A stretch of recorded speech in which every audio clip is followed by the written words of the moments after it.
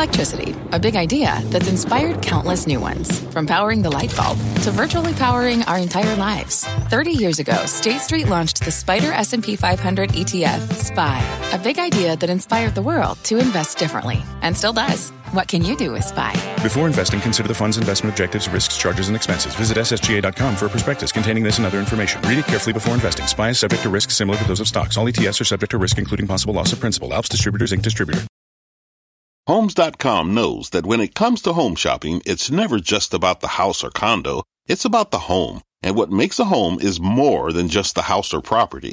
It's the location and neighborhood. If you have kids, it's also schools, nearby parks, and transportation options. That's why Homes.com goes above and beyond to bring home shoppers the in-depth information they need to find the right home. And when I say in-depth, I'm talking deep. Each listing features comprehensive information about the neighborhood, complete with a video guide. They also have details about local schools with test scores, state rankings, and student-to-teacher ratio. They even have an agent directory with the sales history of each agent. So when it comes to finding a home, not just a house, this is everything you need to know, all in one place. Homes.com. We've done your homework. My mission is simple, to make you money. I'm here to level the playing field for all investors. There's always a bull market somewhere, and I promise to help you find it. Mad Money starts now. Hey, I'm Kramer. Welcome to Mad Money. Welcome to Kramer America. Other people want to make friends? I'm just trying to make some money.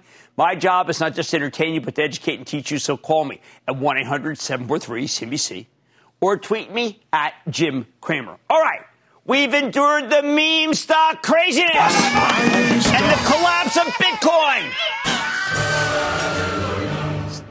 Went to surprisingly low levels, although it's still more than doubled since last fall. We've dealt with Fed officials making it clear that they're no longer on the side of the bulls or the bears. They know nothing. They're on the side of the job growth, but still wary of inflation.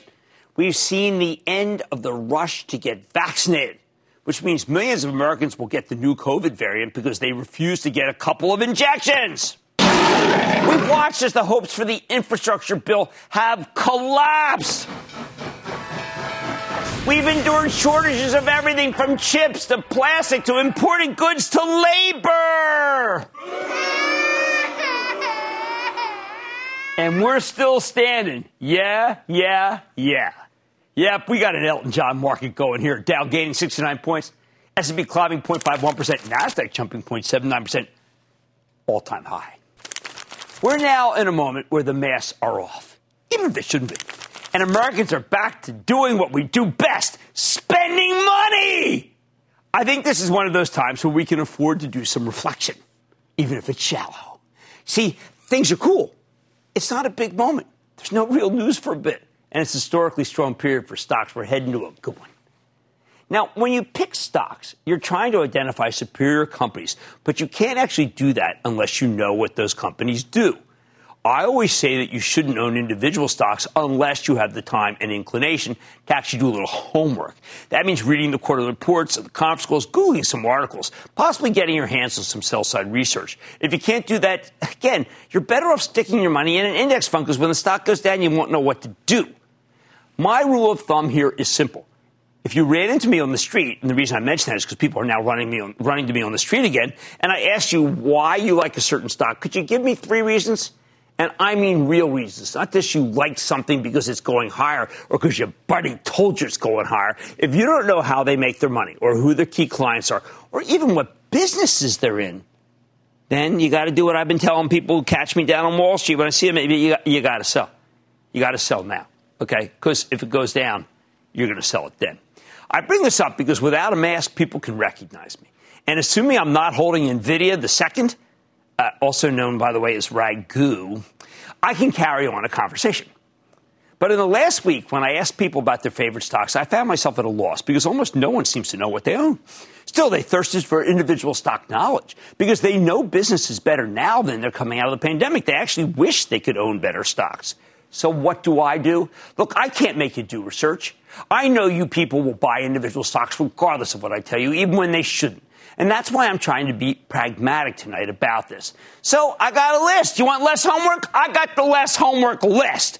You need to buy stocks that are, one, easy to understand, not stocks like Unity Software or Snowflake or Twilio or Okta. I mean, two, you should still try to Google some articles and peruse the conference call. But most of all, you need to know and like the company's products so you can confidently buy more if the stock goes down. So let me give you some of the most accessible stocks I know in this market, stocks that are perfect fit for a lazy, lower homework portfolio. So if you bump into me on the street, you can say, hey, I bought the buy it what you know stocks. Or I was really lazy and I bought the buy what you know stocks. So the first one, just right there for you, Ford. I think the new Ford lineup is amazing. The electric F-150 series will be incredible. Personally, I'm eager to get a Maverick for my family because it's a smaller pickup that you can get the job done on this farm I bought with the winnings from my crazy foray into Bitcoin. I like the competitive edge of Ford's new CEO, who says he's going to bury Elon Musk when the Lightning electric truck comes out. I love that, right? Who's ever buried Elon Musk? This guy will. I even think the Bronco. Have you seen the Bronco? I think it's pretty cool. Most important, though, Ford's been hobbled by the chip shortage, and my sources tell me that shortage is easing and will end in the next month. My semiconductor friends tell me that the foundries are producing more feature-rich chips, which means Ford can pump out new cars and trucks the way it should. Plus, used car prices have finally plateaued. Last 15 days, they've been about the same, and that tells you new car production is coming back. I like Ford. Ching. Second low-effort stock, Costco. The free samples are coming back. What more do you need to know? You need things in bulk, right? You want low prices? Maybe you need insurance, hearing aids. Hey, they got all sorts of stuff you may not even think about. If you go, you'll buy far more than you first came for. It's my kind of store. And remember, they make the money off the memberships, and the memberships are going to grow. And China is where the action will be. Ka-ching! Low effort stock number 3, American Eagle Outfitters, now known as AEO. The kids love this one. And we just bought it for the Charitable Trust, which you can follow along by joining the ActionAlertsPlus.com club. When Jay Schottenstein, the CEO, came on this show recently, he made it clear that his Aerie, and that's A-E-R-I-E brand, has real staying power. Did you know that it's had 26 consecutive quarters of double-digit growth? 26. That's no flash in the pan, right? Number 1 brand in jeans for the 15 to 25-year-old demographic, and denim is hotter than I've ever seen it, the best of them all. How did I learn about this one first, though? Simple. I see the credit card bills. Low effort stock number 4. Ching. I hurt my back in January. Remember that? I mean, everybody knew about it. It's kind of ridiculous. I kept talking about it. It was repulsive after a while. Now, I got to do my physical therapy. I have this really cool pair of sneakers. I'm not going to say what they are because I can't pronounce it. But they fit me perfectly. And Saucony, help me here. Saucony, yeah! And I love them. And I'm always taking them on my vacation now, too, and that means I misplaced them. So I went on Amazon this morning, and lo and behold, I saw those shoes for half price. At first, I thought it was only one shoe.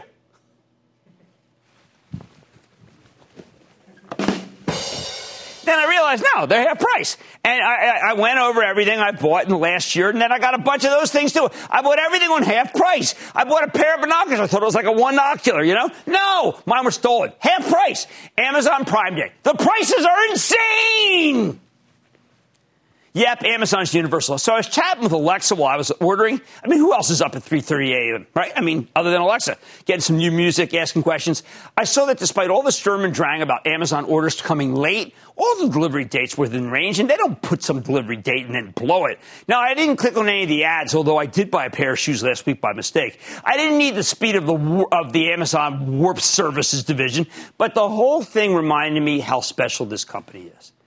I don't care if it's ahead or behind for the momentum plan. I would just buy some and buy some more when the stock goes down. Final low-effort stock, Apple. Now, if you don't own Apple yet, you should look at what you're holding at this very moment. Go look. Look at what's in your hand. Yes, right now. Or look at what's in your lap. Or look what's on the table beside your fork. It's the ultimate utensil. And then think about the bill you paid last night without knowing it. Yes, that's right, for the service stream. Think about what you bought in the App Store yesterday. Think about what would happen if your phone were to break or get stolen or left in an Uber or, heaven forbid, dropped into the pool or even the toilet. It's been known to happen. There. That's what's good. You buy in a good environment something like this. And by the way, Siri is not hurt if you call her Alexa. She just says no problem if you say that by mistake. Now, in this environment, you don't want to invest too much time and effort. right? You just want to go for stocks, the companies you know and love because they get hit. Well, I'm giving them to you, okay? There's 5. These are 5 that I've done a massive amount of homework for. I'd like to think I can't be out homeworked on any one of these. And so I can keep you up on them, and then you don't have to think, wow, I wish I had some stock that Jim liked. You have the confidence to buy more into weakness. Here's the bottom line. Accept this moment. It's a good one.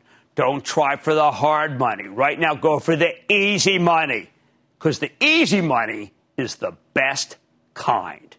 Marvin in Florida. Marvin. Jim, thank you for taking my call, and kudos for your staff who sets up these phone calls. Oh, no problem. I've been watching you to the days of Kudlow and Kramer going back many years, followed you all through these years, and have enjoyed and profited from your expertise in the financial markets and the stock. You are very nice. I come to work every day, despite my wife's insistence not, because of people like you. I mean, you make me realize this show is of value, and I really thank you. If I bumped you in the street, I'll buy you one. Take you down to the Bar San Miguel. What's up? I also enjoy your exuberance and boundless energy. I still love it. It makes it so delightful as well as informative. Jim, thank you. I have bought Zoom Video Communications very early on. I booked a very nice profit. Of course, it's down from its highs, but I still have a big profit. I sold half when I doubled. And right now, my concern is because of its high price-earnings ratio, does it have enough growth to justify that going forward? All right, well, you told me several things there, Marvin. First of all, you told me you sold half, so you're playing with the house's money. I really like that. Second, you're worried about the growth, which everybody's worried about. But I would tell you that, and I didn't like Eric Yuan selling a lot of stock the other day. I saw the insider sale. But if you think that company isn't a moving target, if you think they're just going to sit there and say, okay, we've done everything we were going to do, that's wrong. I applaud your decision to stay along with the rest of it, and I think you'll be okay. All right, and thank you for those kind comments. And my staff thanks you, too. All right. Don't be a hero. I want you to go for the easy. Is there anyone? Okay, you may not know this one, okay, but ask your kids. Your kids always know it's right, all right? This is the best kind, the easy money. On Mad Tonight, President Biden announced the U.S. likely will not reach his goal of getting 70% of American adults vaccinated by the 4th of July. I guess some people want to get this variant. They must think it's very special. But it's not for lack of trying. I'm talking with the CEO of Nextdoor to find out how it's working to get out the vaccine word. Then, tension is building in the run-up to GlaxoSmithKline's Investor Day on Wednesday. With the CEO facing a challenge from activist investors, what's ahead for the company? I'm going to tell you what to watch for. And CNH Industrial's plowing deeper into agriculture. $2.1 billion acquisition of precision ag company Raven. I'm sitting down with the CEO, who happens to be a familiar face, Scott Wine. So stay with Kramer. Don't miss a second of Mad Money. Follow @JimKramer on Twitter. Have a question? Tweet Kramer. #MadTweets. Send Jim an email to madmoney@cnbc.com or give us a call at 1-800-743-CNBC. Miss something? Head to madmoney.cnbc.com. Fact. Running a business is not getting easier on your wallet. With higher expenses on materials, employees, distribution, and borrowing, everything costs more. Also a fact. Smart businesses are reducing costs and headaches by graduating to NetSuite by Oracle. NetSuite is the #1 cloud financial system, bringing accounting, financial management, inventory, and HR into one platform and one source of truth. With NetSuite, you reduce IT costs because NetSuite lives in the cloud with no hardware required. Accessed from anywhere. You can cut the cost of maintaining multiple systems because you've got one unified business management suite. You improve efficiency by bringing all your major business processes into one platform, slashing manual tasks and errors. Over 37,000 companies have already made the move. See how you'll profit with NetSuite, and then you can think of all the ways you could be spending the money you save. Company retreat in Malibu, anyone? By popular demand, NetSuite is offering a one-of-a-kind flexible financing program for a few more weeks. Head to netsuite.com to start saving.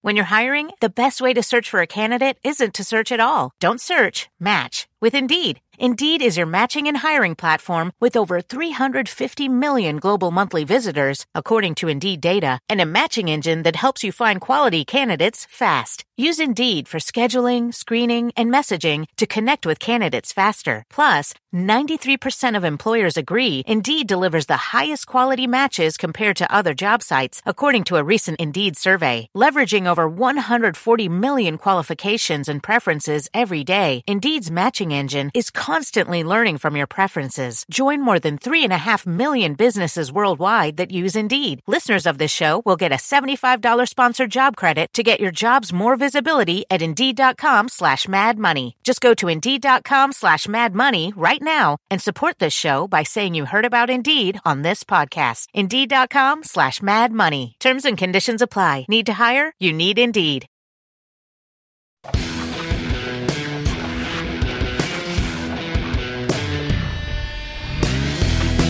Today we got a disappointing update from the White House, no doubt. We will not be able to hit President Biden's target of a 70% adult vaccination rate by the 4th of July. Turns out a lot of people don't want to get vaccinated, which I think is a very bad decision. We need to do better as a nation if we want to avoid this new COVID strain that could be even more lethal. It's certainly easier to catch. That's why I'm so encouraged to see private companies stepping up to help out where they can. Private companies like Nextdoor, the app that helps you connect your neighbors and keep track of what's going on in the neighborhood, or post dog pictures, which is what my wife looks at every day. Earlier today, Nextdoor announced the launch of their COVID-19 vaccine map, sponsored by companies that we like, Albertsons and Moderna. This map will locate nearby vaccination locations and let locals schedule appointments. I think it's fabulous, which is why we're checking in with Sarah Friar, the CEO of Nextdoor. You might remember her as the last job, the bankable CFO of Square. Hear more about this initiative and everything else her company's doing to fight the pandemic and help neighborhoods. Ms. Friar, welcome back to Mad Money. Thank you, Jim. It's great to be with you today. So, Sarah, I know that there are a lot of people who have not been vaccinated. How many of them do you think haven't been because they don't have the kind of information that Nextdoor is going to be providing? And how many just because they somehow don't want it? Yeah, so it's a great question. We know that 47% of the U.S. population has not yet received a vaccination dose. And when we go out and survey the neighbors on Nextdoor, we know that 37% of them, so almost 2/5 or 40%, say they would get a vaccine if they were seeing more information. They could be encouraged. And one of the things we know about neighborhoods is it's often finding the right influencer is the key to getting into that neighbor's psyche and getting them to perhaps change their mind. So that's why we're launching the vaccine map today. And as you said, launching it with Albertsons Companies and Moderna, two great brands who are helping us get the word out. Hold on, I want to go back to what you said, because I know social media's got influence. But I mean, there'll be people who say, look, I got it and it's great. I mean, who's an influencer in a neighborhood about the vaccine? Yeah, so it depends on your neighborhood, I would say. You know, some neighborhoods, it might be the local pastor. In some neighborhoods, it might be the high school football coach, right? It just depends. But it's actually usually not celebrities. It's not usually folks like you. Sorry, Jim. It's actually the people near and dear that are in your local proximity to you, the people you trust, the people you talk to every day.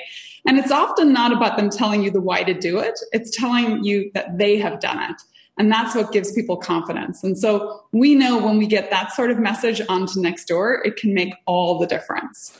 All right, so since we last saw you, Sarah, I know when I go, my wife goes to your site every single day. Now, some of it is because we're dog lovers. And everybody posts. I mean, I've been begging. We just got a dog yesterday. I've been begging my wife to put some pictures up. But she also likes to find out what's going on in the neighborhood, crime, but also news stores, any little review. And now I'm seeing some ads. And it seems like the rates are good. How are people doing on it?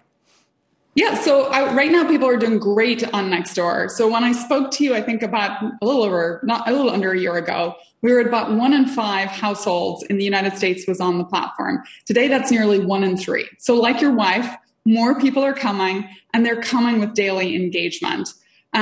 We've broadened the aperture to think about more neighbors, so not just individuals and residents, but also local businesses. Sometimes it's national businesses who act really local, like an Albertsons, for example. And sometimes it's public agencies or nonprofits.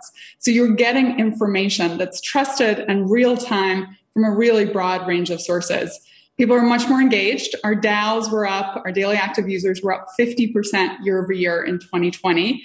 And we continue to see that engagement sustaining. So I believe that structurally consumer behavior has changed. People are spending more time local, and I don't think we're going back to how we were pre-pandemic.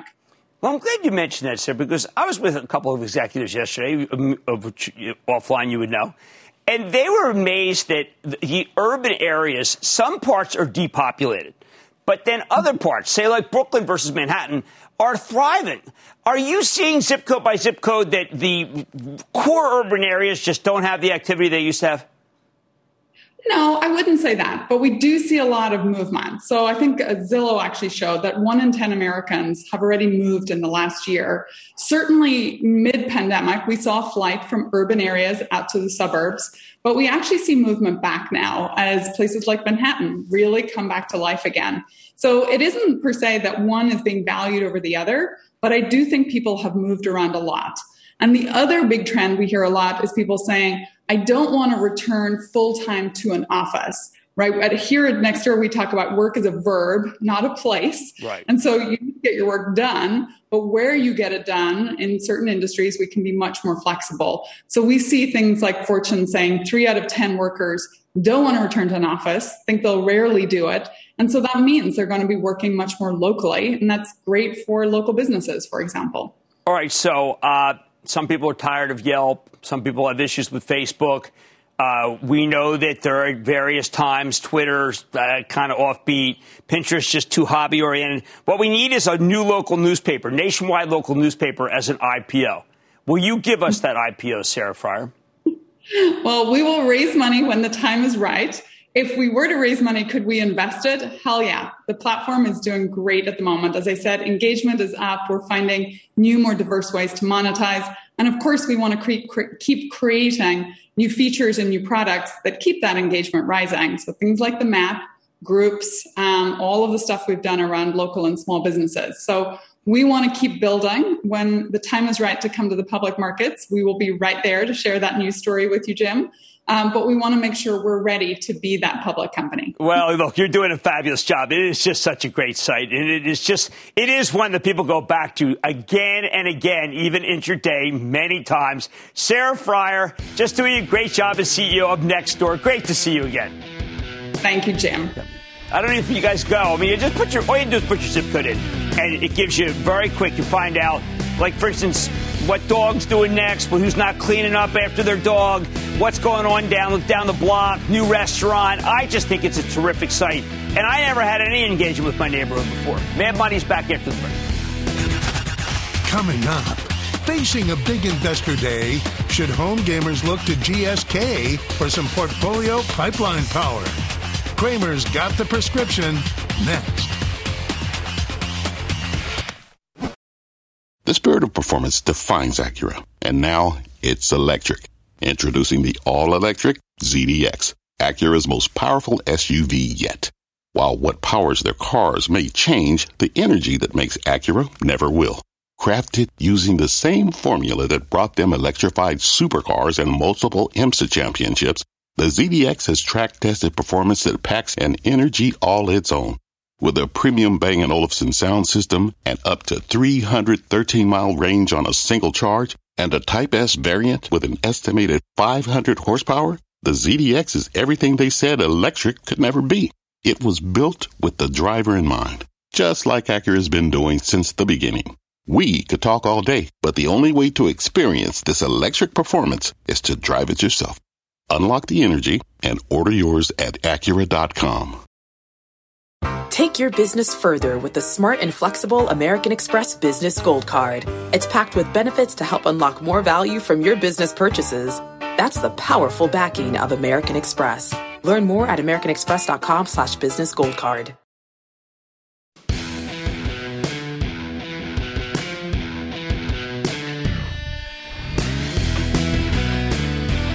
All right, here's an exercise in what it's like to run a company. We have to ask ourselves, what does it take for a struggling company to turn itself around? Especially a household name. Tomorrow, GlaxoSmithKline, the British pharmaceutical giant, is holding an investor meeting. And strangely, this is a uniquely high-stakes event. See, 2.5 years ago, Glaxo's then new CEO, Emma Walmsley, rolled out a plan to breathe new life into her sleepy business. Walmsley decided that the company would merge its consumer health division with Pfizer's, then eventually spin off the combined entity as a separate company. That would leave the stub of Glaxo focused purely on drugs and vaccines. Fast grower. I thought it was a great plan. But boy, it's taken a long time to play out. Tomorrow we'll finally get some clarity on what the new Glaxo will look like. That's why this investor meeting is such a huge deal. It's not the only reason, though. This is also turning into an activist story. Elliott Management, yes, the notoriously tough activist hedge fund group, but a very smart group of people, has taken a multi-billion-dollar stake in GlaxoSmithKline, and while they're not yet waging a public campaign against the entire board of directors, it looks like they might be coming for the CEO's head if we don't see some big news here. See, Glaxo stock has underperformed significantly ever since Walmsley took over a little bit more than 4 years ago. The company's got some difficult patent expirations coming up. The consumer spinoff hasn't paid off yet. And worst of all, their storied vaccine business has been a total non-entity, a no-show in the COVID-19 vaccine race. If the plan is to separate the consumer division, leaving behind a pure-play drug and vaccine maker, then the plan's a lot less compelling when those businesses aren't doing so hot. So as GlaxoSmithKline heads into its pivotal investor meeting tomorrow, I want you to know what to watch out for.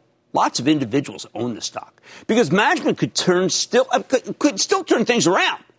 But if they don't, I think the activists at Elliott might start pushing for a major shakeup that could be very good for shareholders. First, let me give you some background here, okay? Emma Walmsley used to run GlaxoSmithKline's consumer business until she was promoted to CEO of the whole company in the spring of 2017. So this is a consumer business exec coming to run a drug company. At the time, the stock was at 42. She spent a year and a half formulating a plan. Then in December of 2018, we get two huge announcements. First, GlaxoSmithKline buys a little drug company called Tesaro for roughly $5.1 billion in order to get their hands on Tesaro's oncology pipeline, including an ovarian cancer treatment that had already had FDA approval. A couple weeks later, we first learned about the consumer spinoff, which put the Tesaro acquisition in a new light. Once we found out that Glaxo was merging its consumer business with Pfizer's and then spinning them off into a separate entity, it became clear that the Tesaro deal was part of a push to become a more focused, fast-growing drug company. At the time, I was very excited about this move. I remember going out to the J.P. Morgan conference out in San Francisco. I said, yes, this is the answer. Because in addition to the synergies from the Pfizer joint venture, the spinoff should bring in a lot of cash that Glaxo can use to invest in the drug business. Plus, the stock market has very little affection for the current combined GlaxoSmithKline. So why not transform the whole company into two separate pure plays? The problem is this stock has done nothing while we've waited and waited and waited for the breakup. Granted, Glaxo's been paying you to wait with a bountiful dividend that currently yields 5.5%. But lately, we're starting to hear chatter that Walmsley wants to take an axe to the dividend because she wants to use that money to invest in growth. If that's really the plan, I think she's misjudged her shareholder base. There are a lot of people who own big pharma stocks for the income. The last thing they want is a dividend cut. Go ask the ATT people. Go ask those shareholders. ATT just pulled the same thing last month, and their stock has been obliterated. The dividend is literally the best thing about the stock. It's called income. It would be a lot easier to accept this plan if we had confidence in Walmsley's ability to grow the business. Maybe she can give us that confidence in tomorrow's investor meeting. I hope she does. However, this show is not about trying to make friends, is it? It's about helping you try to make some money. GlaxoSmithKline hasn't been much of a moneymaker under Walmsley's leadership. In fact, the stock's down $3 since she took office as CEO in 2017. And there are reasons for that underperformance. For years, Glaxo's earnings have remained stagnant. They made $3.10 per share in 2017, and by last year, the earnings had grown all the way to $3.15. To be fair, Walmsley's made no secret of the fact she's investing heavily in new drug development, but it's hard to maintain enthusiasm for a stock after years of flatlining earnings. The thing about investing in growth is that there needs to be a payoff. With the looming spinoff of the consumer business, Glaxo's future is now totally hostage to its new drug pipeline. They need to come up with some blockbuster drugs and vaccines, especially since they're up against some major patent expirations in the coming decades. Unfortunately, the company's experienced some ugly setbacks. Last summer, there were some safety concerns about Glaxo's blood cancer treatment. Meanwhile, the commercial stage ovarian cancer drug they got from Tesaro is off to a slower than expected start. Same goes for Glaxo's shingles vaccine, although a lot of that's because you're not supposed to take it with other vaccines. And right now, everybody's focused on protecting themselves from COVID. Hey, speaking of COVID, GlaxoSmithKline has a legendary vaccine business. It's considered to be a jewel. And they've been working with Sanofi to come up with one for COVID-19. At first, it looked like they were off to a decent start, but then they started lagging behind Pfizer, Moderna, J&J, AstraZeneca. Then in December, when Pfizer and Moderna were ready to go, we found that Glaxo's vaccine candidate created a weak immune response for older adults. Suboptimal. Glaxo and Sanofi are still plugging away, and they recently announced some positive phase 2 data, but they're just getting started with phase 3. I got to tell you, by the time they're done, we may not even need the additional vaccine. Still, this remains a quality drug company with an enticing pipeline and a very cheap stock. The problem is you could have said the same thing any time in the last few years, and it hasn't meant a thing to the share price. So it's no wonder the activists at Elliott Management want to make a change. They've held back on launching a full proxy fight, possibly because British regulators might crack down on an American hedge fund that gets too aggressive, although that's never kept Elliott from going after companies in other countries. But at least according to the Financial Times, they want to bring in a new CEO. GlaxoSmithKline's had years of underperformance, and with the spin-off of the consumer business, it's a little strange to have a CEO with a consumer background running the new company. Every other major pharmaceutical company is run by someone with a pharma background. So what should you watch for tomorrow's meeting? First and foremost, we need to know what they're doing with the dividend. Second, we want to see the new long-term forecast for the post-breakup Glaxo, and we need to see what it looks like. We need more insight into the pipeline. Figure out how they'll hit those targets. So here's the bottom line. If the rumors are true and GlaxoSmithKline really takes a meat axe to its dividend, then I think you need to be prepared for the stock to get slammed as income-oriented investors dump it. But after it sells off, you could get a good buying opportunity. Either Emma Walmsley tells a great story tomorrow and gives people more reason to own it, or she tells a suboptimal story and Elliott Management pushes for new leadership. Could be a win-win if Glaxo pulls back to the mid-30s. I need to go to Phil in New Jersey, please. Phil. Dr. Cramer, how are you? I am doing well. Good to hear you again, Phil. What's up? Likewise. I have a question about Thermo Fisher. A few weeks ago, I had my eyes on the stock. It pulled back 10%. It was down around 440. I was thinking about pulling the trigger. I missed a ride. Now it's back up to almost its all-time highs. I was thinking about buying it. Do you think I should wait, or could I just buy it and hold it for the long term and forget about it? You know, I was looking at PerkinElmer. Similar business, and it did hit the all-time high, and we had PerkinElmer on.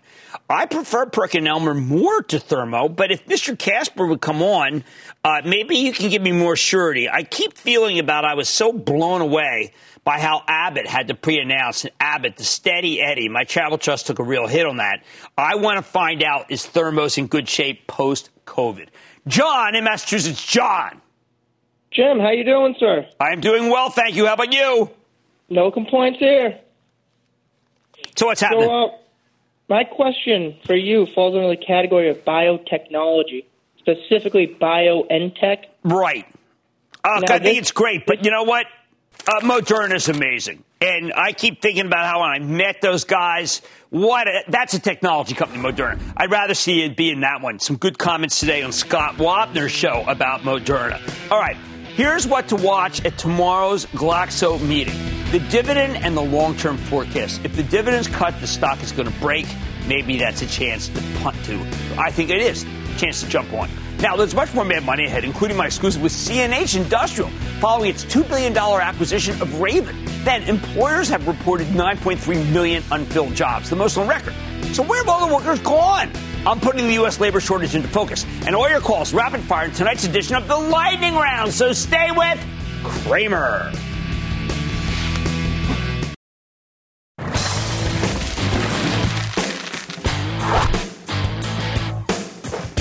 Yesterday, we found out about a major deal in the machinery space. CNH Industrial, the UK-based manufacturer of industrial vehicles and powertrain solutions, shelling out more than $2 billion for a company called Raven Industries, which makes industrial technology, especially for the agriculture industry. While Wall Street's lost interest in the cyclicals over the past couple of weeks, I think this could be a very enticing story. Farmers are about to be flush with cash thanks to sky-high crop prices, and even if those prices keep coming down from their highs, we're still going to see a lot of spending on farm equipment.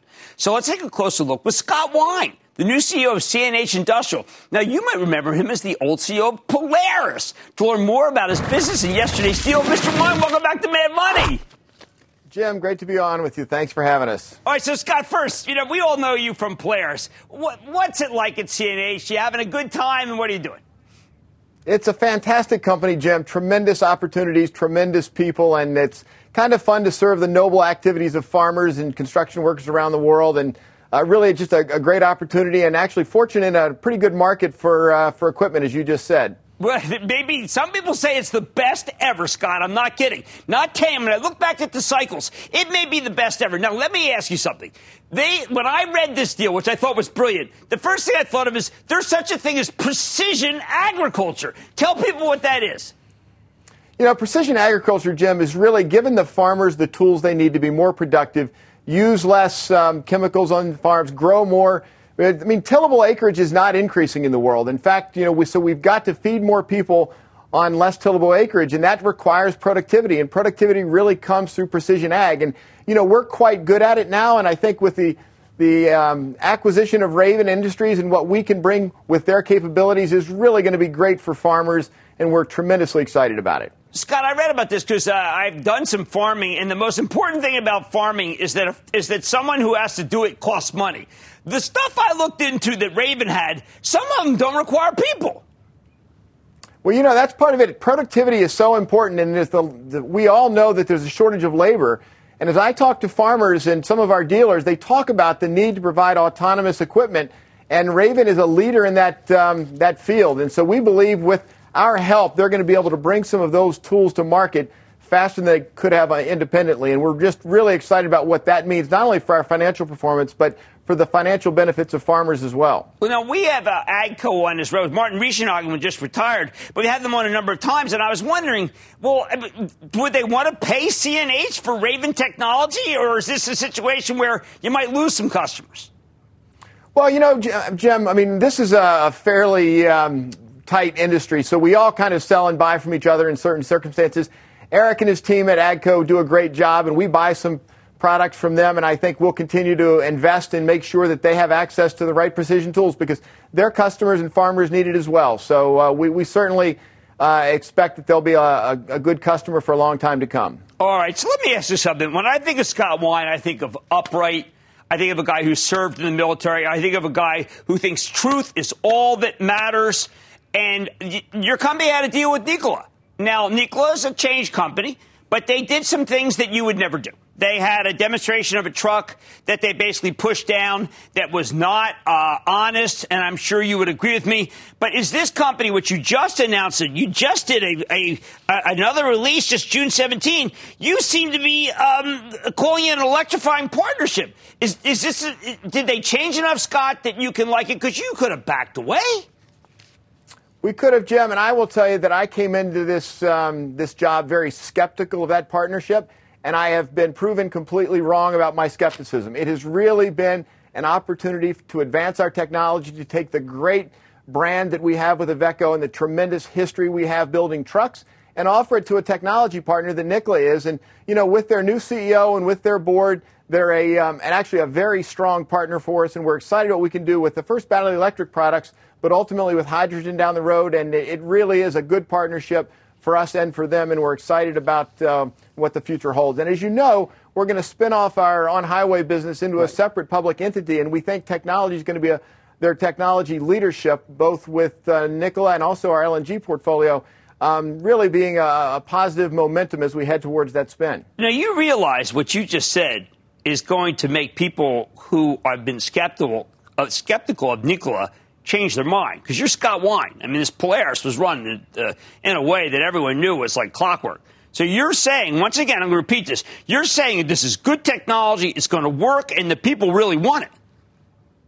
Absolutely. I mean, they've had a rough go. I mean, you can't hide from the past they've had, but what we are seeing is a good partner that we expect to partner with them to bring great trucks to market later this year and build on through the future. So that's we're very, very excited about what we can do together. All right, fair enough. And the breakup, you changed immediately what was going to happen. What didn't you like, and how did you decide to do this breakup? Because I think the breakup is going to create a lot of value. Our board had a great vision, and I think seeing the opportunity to put the ag and construction business, what we were calling the off-highway business, on a separate trajectory, The heavy-duty truck market is on a different cycle and takes a different investment profile, but really has positive upside in its own way going forward. Garrett Marks was just named as the future CEO of that business. And, but we do feel like, and I will stay with the off-highway business, that we've got a tremendous opportunity with Case IH and New Holland, our agriculture, our Case equipment brands, really to do tremendous work for our agriculture and construction workers around the world. And it's really an exciting time to be with the company. It's been a busy 6 months for sure, and it's not slowing down anytime soon, but really excited about what the future holds. Well, you're in an industry that's the hottest it's ever been. You made a really great move, and we loved your players, but it sounds like you're having a terrific time at CNH Industrial. Scott Wine, CEO of CNH Industrial. Great to see you again, Scott. Missed you. Thanks, Jim. Okay. Guys, I don't know. Look, the stock does trade. It trades very actively here. And what can I say, Nikola? People are going to buy it big tomorrow. They have money back in for the break. Coming up next. Let's make money together. What do we got? Kramer's bringing the thunder and answering your burning questions in today's edition of The Lightning Round.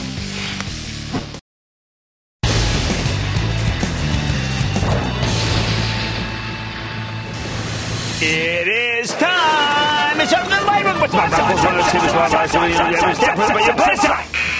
And then the lightning round is over. Are you ready, Ski Daddy? Time for the lightning round. Let's start with Judson in Iowa. Judson. Hey, Jim. I'm a 25-year-old investor, and I just want to thank you for all the education and guidance you provide on your show. Thank you. Thank you for calling in, too. We got the young people calling. What do you got? So the stock I'm calling about today has had a great run-up in the last 3 months and is expected to spin off a portion of its operations into a separate public company later this year. Would you recommend a buy, hold, or sell on XPO Logistics? All right, Brad Jacobs said, by the way, Steve Weiss had some nice comments on a really unbelievably great halftime show run by the Judge, and I agree with Steve Weiss. I think XPO is an excellent company and will be even worth more after the spinoff. Bye. Let's go to Christopher in Texas. Christopher.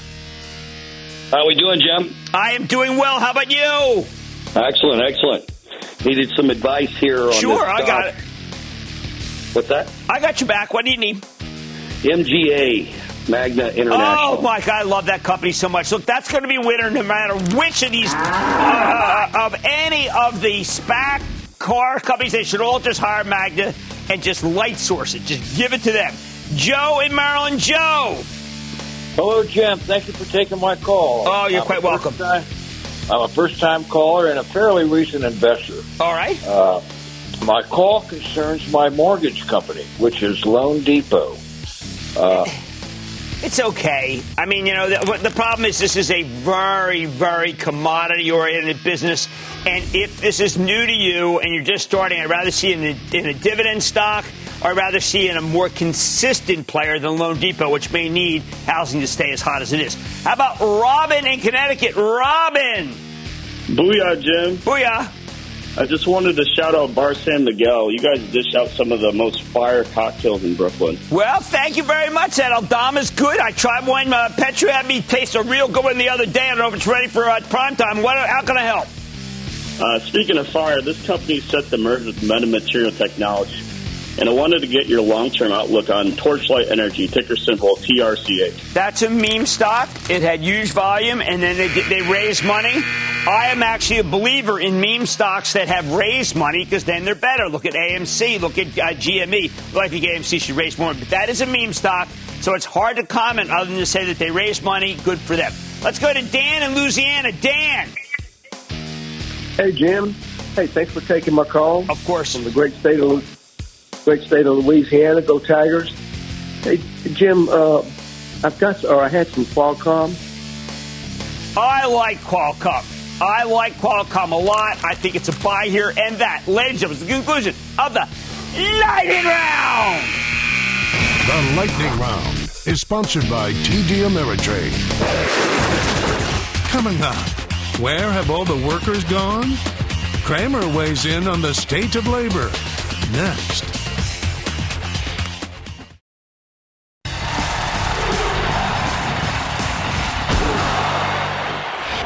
I've been racking my brain. Where did all the workers go? I mean, this is the big question of the moment. Nobody seems to know the answer, including Jay Powell, Fed chief, who was asked about this very question on Capitol Hill today, and the answer seemed to elude him, too. We do know there are 10 million people who are unemployed and saying they're looking for work, almost double the number from the months before the pandemic began. Yet all sorts of businesses are struggling to find employees. It's a bizarre mismatch. 10 million people need jobs, but apparently not the jobs that are currently on offer. So how did this happen? You know I speak to a ton of CEOs, and I've got to tell you, they're all baffled.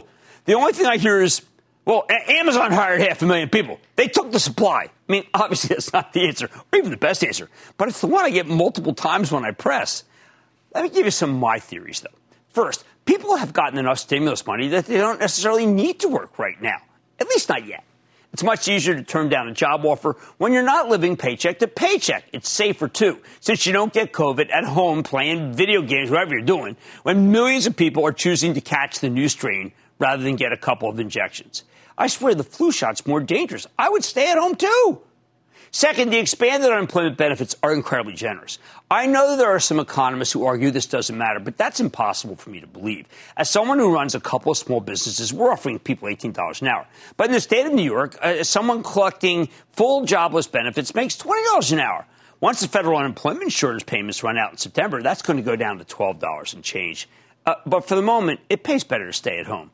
A young Jim Cramer with hair would be staying home concocting something really big, though old Jim Cramer has no idea what that would be.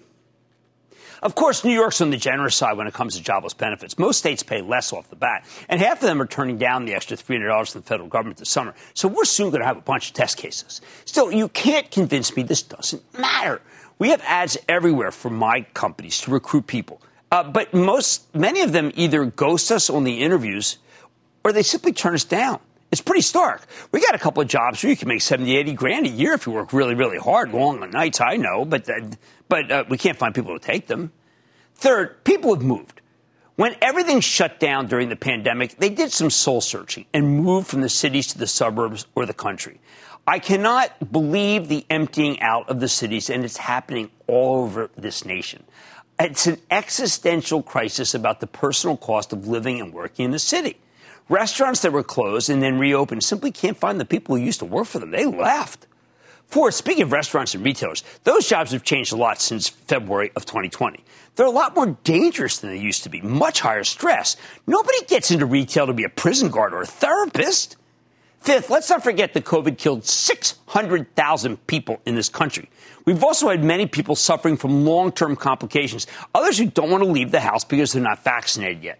Six, according to American Express, there are more and more businesses starting, small businesses looking for employees. And while they've heard that 150,000 restaurants may have closed during the pandemic, I now question that number because the restaurant companies I talk to simply don't see it that way. Maybe during lockdown, but not since the country reopened.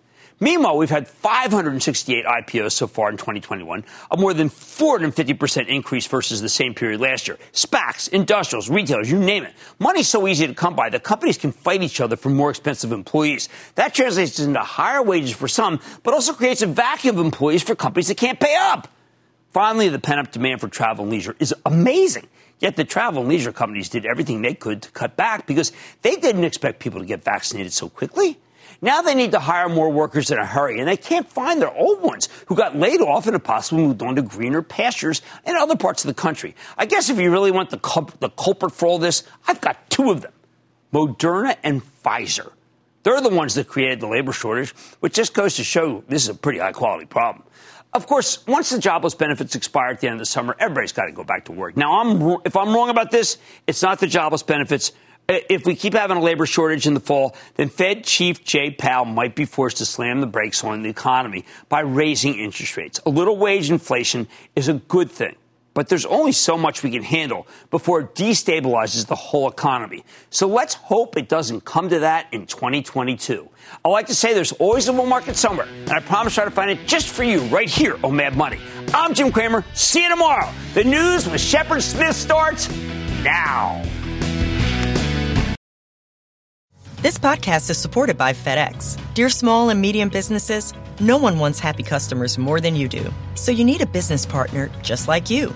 Like FedEx, who understands your passion for serving your customers because they have the same commitment towards you. That's why FedEx offers you picture proof of delivery, packageless and paperless returns, as well as weekend home delivery to 98% of the U.S. on Saturday and 50% on Sunday. See the FedEx service guide for delivery information. What's more, FedEx Ground is faster to more locations than UPS Ground.